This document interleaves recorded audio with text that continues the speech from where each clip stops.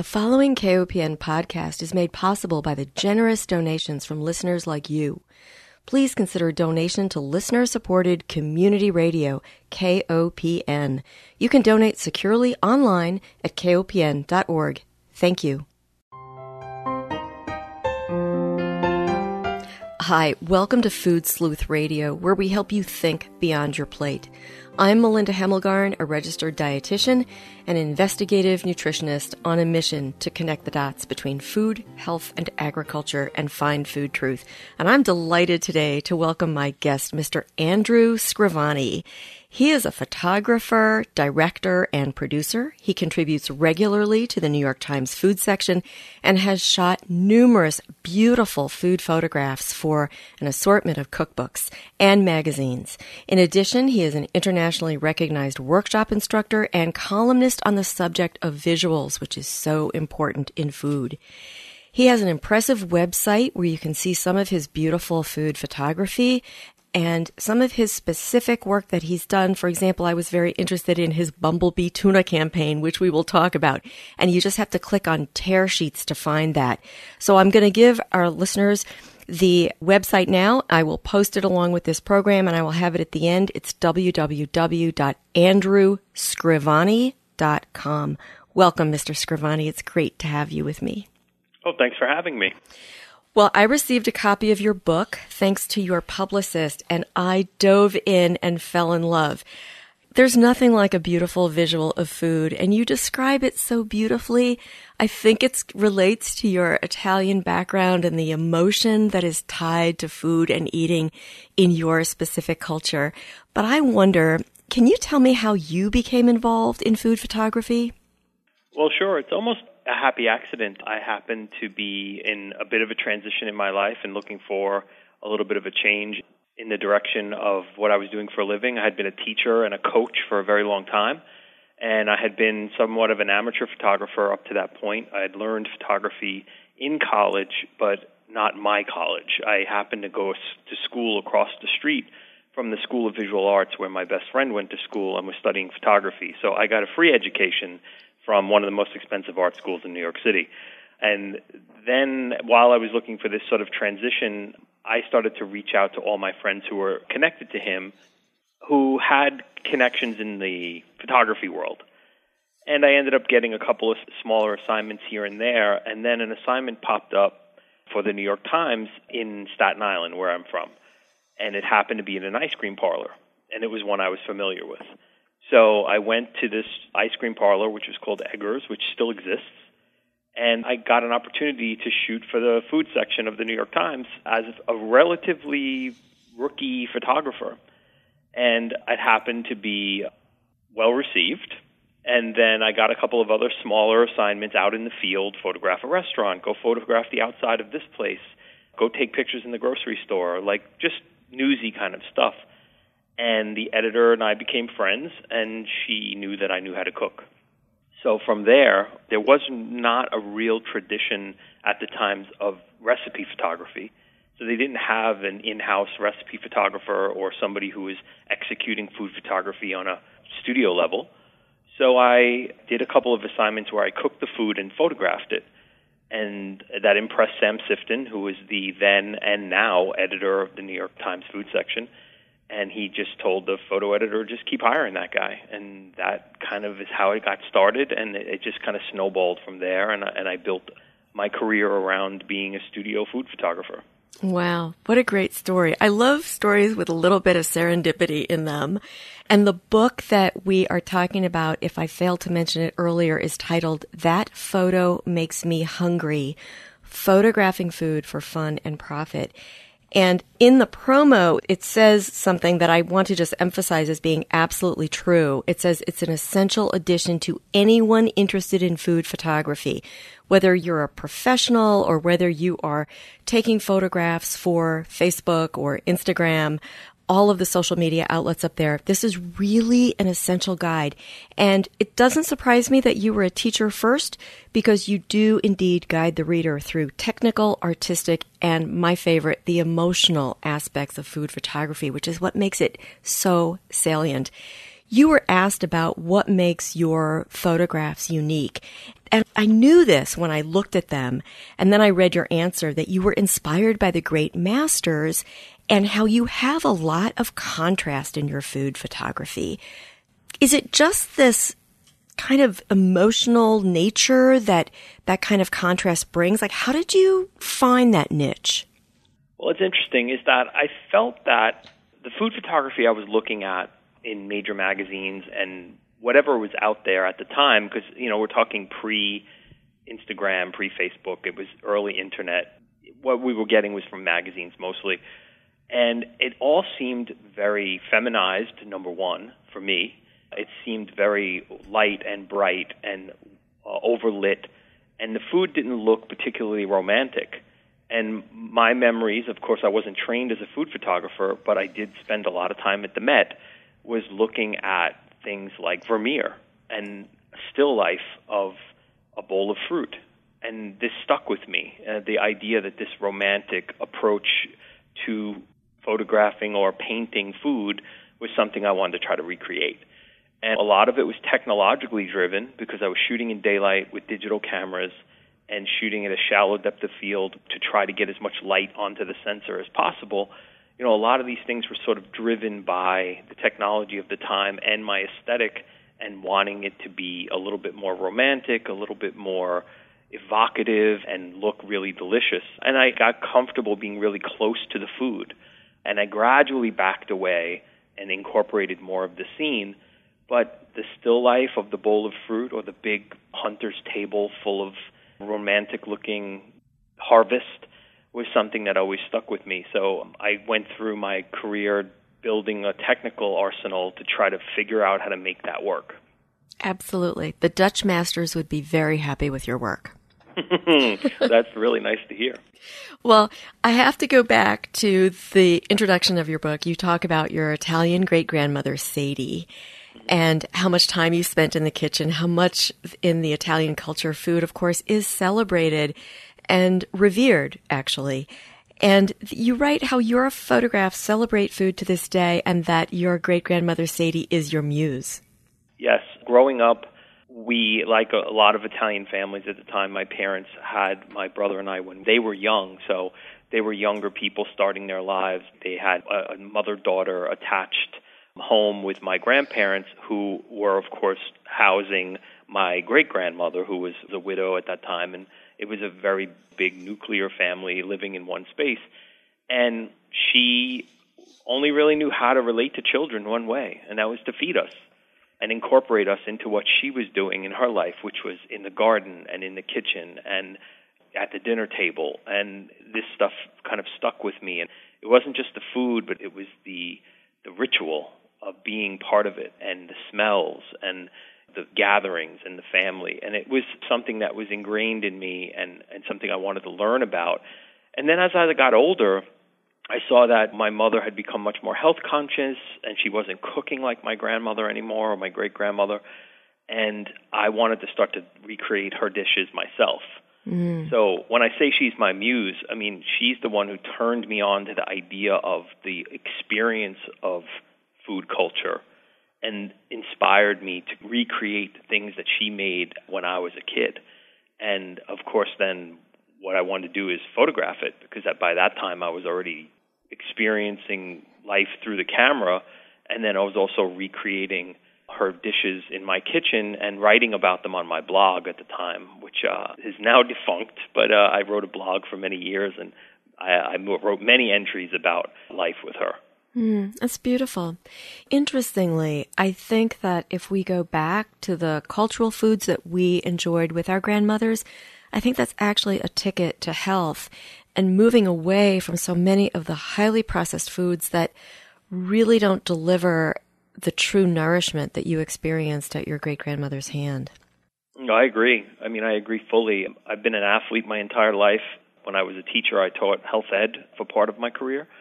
So it was something that was very important to me to understand nutrition. I ate vegetarian for about 10 years in my 20s, and I understood what the garbage in, garbage out mentality of eating is. Like, you put good stuff in, and you're gonna feel better, you're gonna perform better, you're gonna have a lot more energy and a lot more longevity. And I also saw people in my family, who suffered from health problems because of the way they ate. So it was something that is important in my life in that regard as well. Well, I think as a food photographer, you are actually a partner in health promotion, because when you have beautiful images of food that is truly nourishing, I think it makes people, like your book said, this photograph is making me hungry. I want to make this recipe. And so consider yourself a partner in the healthcare team. I think that's a good way to look at art.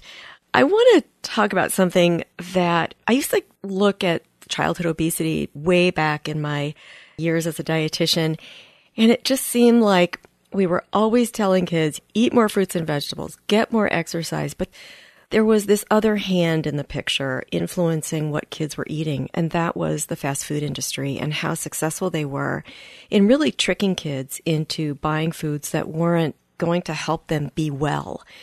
And there was a wonderful video that was created by Consumer Reports, and it showed how food photographs are manipulated. And so when I look at food photographs, I wonder, is that real food? How are they tricking me? Because this particular video looked at how a fast food burger was assembled with pins and glue and all kinds of goop that you wouldn't see. But my impression from your book and from your writing is that you're photographing real food. There's very little manipulation from external artificial sources. Am I correct? You are. One of the things that I do, and I don't think this is unique to me, I think it is the new movement in food photography, is to shoot real food and to try to maintain and preserve the food as best as you can so that it is still edible. Most of the food that I've photographed in my career has either been eaten right there on set or boxed up and given away. It's something that the food should be revered. I feel that we as an industry, and I've actually spoken about this, I've done some workshops with some chefs who do a lot of repurposing of ingredients to talk about how we cannot abide by the amount of waste that's in our industry, both in restaurants and in photography.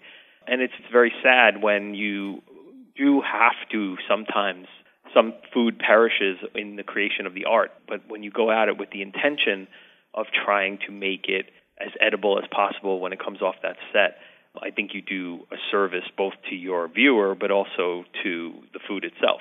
Wow. I never even considered the waste that was involved in food photography. So you can also add the word sustainable to what you're doing if you're at least being aware and trying to reduce that food waste. It's really an important factor, and I am very grateful to you for paying attention to that. If you look at the broad field of food photography, how much would you say is still having some artificial influence versus what you're doing, creating real food and making it look great? I would say we're probably 75% what I do, and 25% is still a bit manipulative. I do think that there are times when we will prop food a certain way or use something. I try to use edible additions to things that I need to make the picture work. But in terms of using anything not edible, that doesn't go into my work. And I don't put things that I find disgusting to put on food in, glue and plastic and these things. I wouldn't photograph that because, first of all, it would feel dishonest, but also I don't think it would look the same. Wow, that's good to know.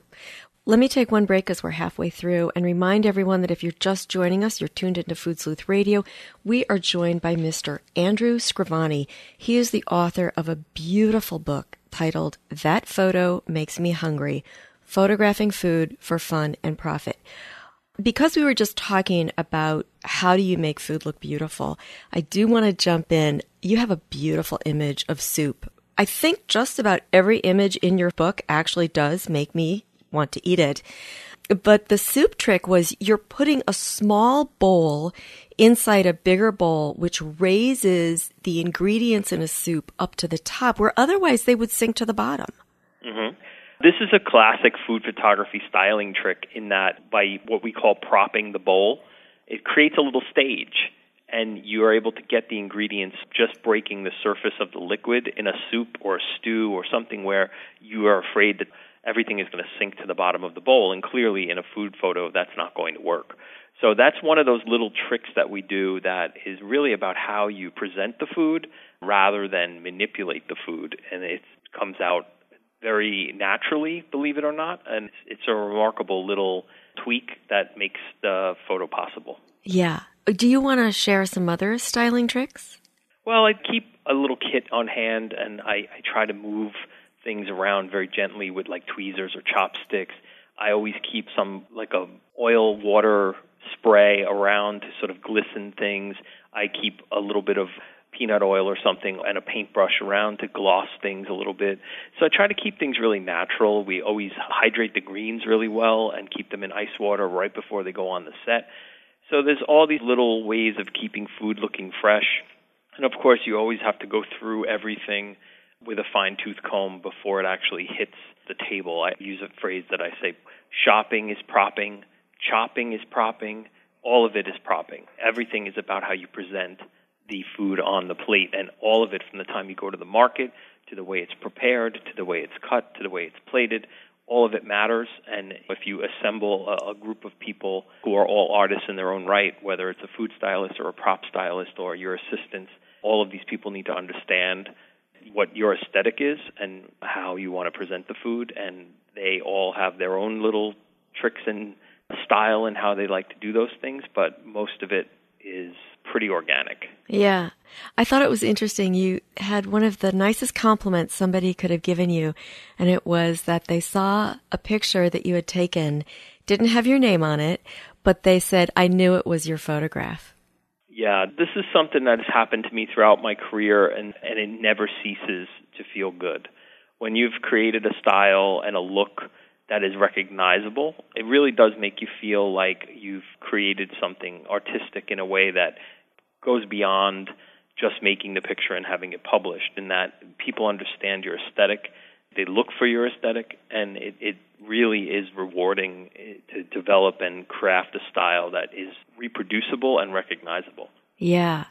Well, I want to talk a little bit about styling, because I think everybody who has a cell phone now is taking photographs of food. In fact, you talk about, I think this book is very appealing to such a wide audience because everybody's got a cell phone and everybody's taking photos of the food, whether they go out to a restaurant and they're reviewing it, or whether they've just made a beautiful meal at home and they want to photograph it and capture it and share it on Facebook or Instagram, as you mentioned. But you have an intentional photograph where you have an artfully created mess. So you've got a few crumbs by the biscuit, and you've got a few drops of jelly that have left the knife. They're now on the cutting board. Why do you do that? I feel like when you look at food, it should be in a continuum.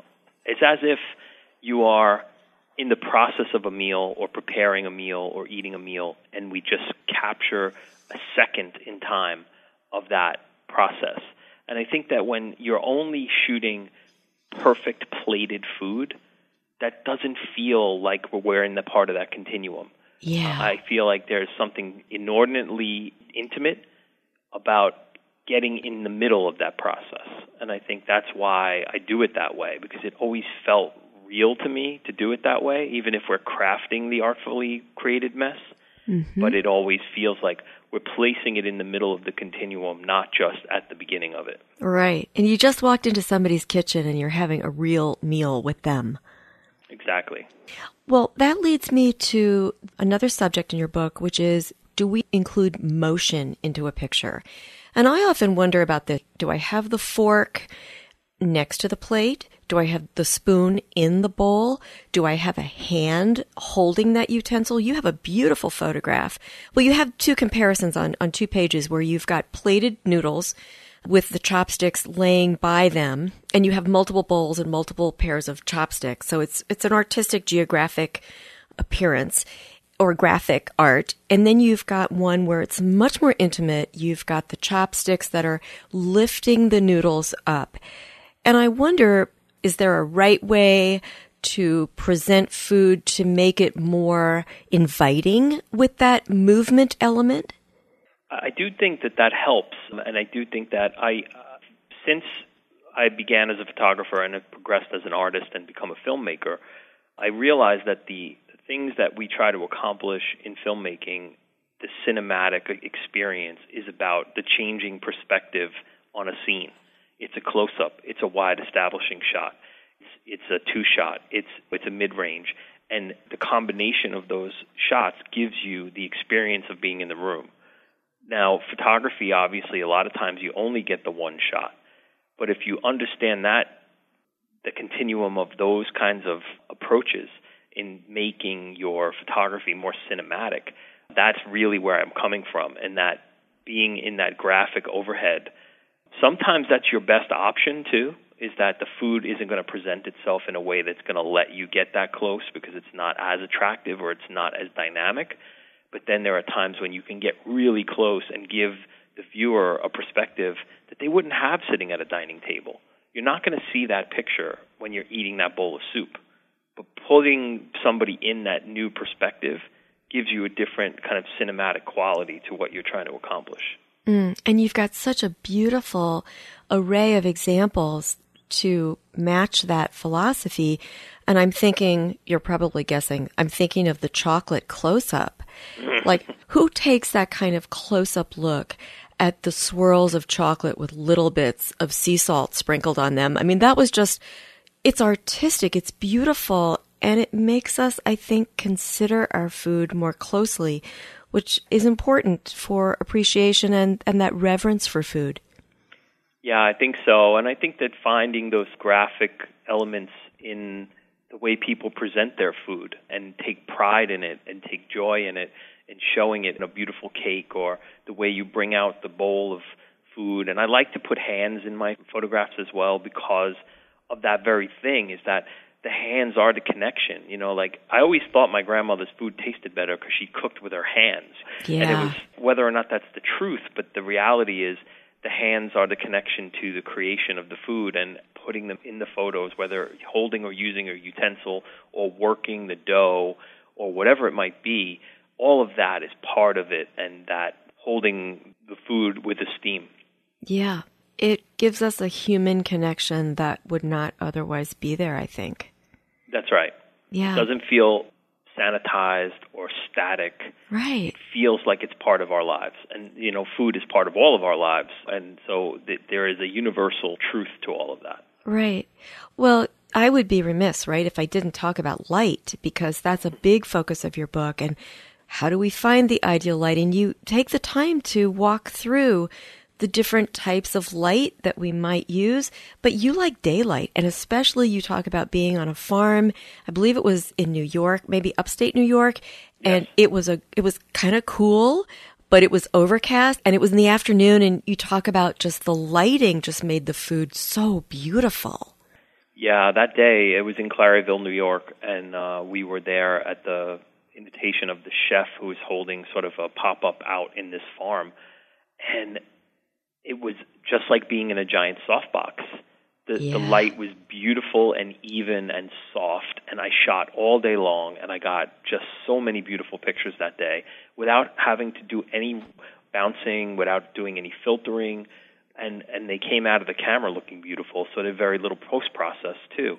But so that beautiful soft light is something that I think a lot of people don't immediately identify as really good for food.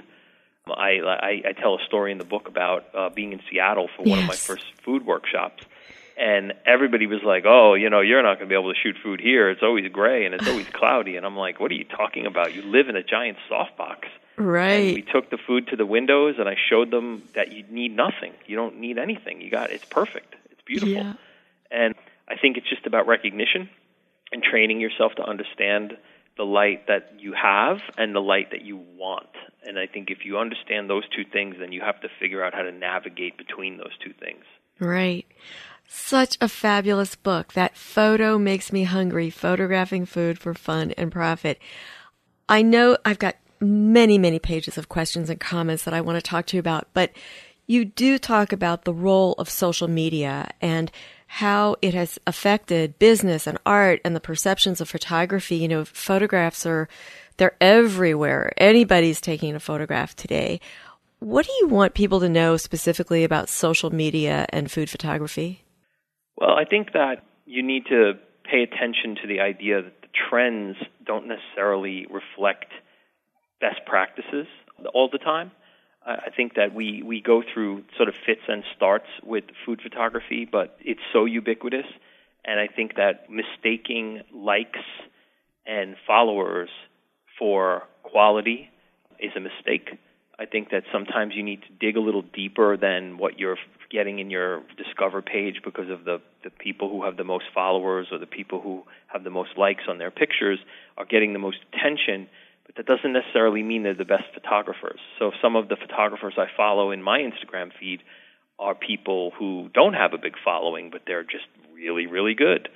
So you have to kind of find what your style and what you're attracted to and what you're want to be inspired by, because if you're just going to follow the top 50 accounts that come up on your Instagram feed, you're going to get the same pictures over and over again, and you're not going to grow as an artist, because part of the growth process as a photographer or any artist is finding new inspiration and things that, you know, really kind of spur your imagination to try new things, to look at a new lighting technique or find a propping style that you like. You have to dig a little deeper. Mm-hmm. Really quickly, you speak about captioning correctly. You know, how do we title our photographs? And playing with words is something that I love doing. Do you have any quick tips on that?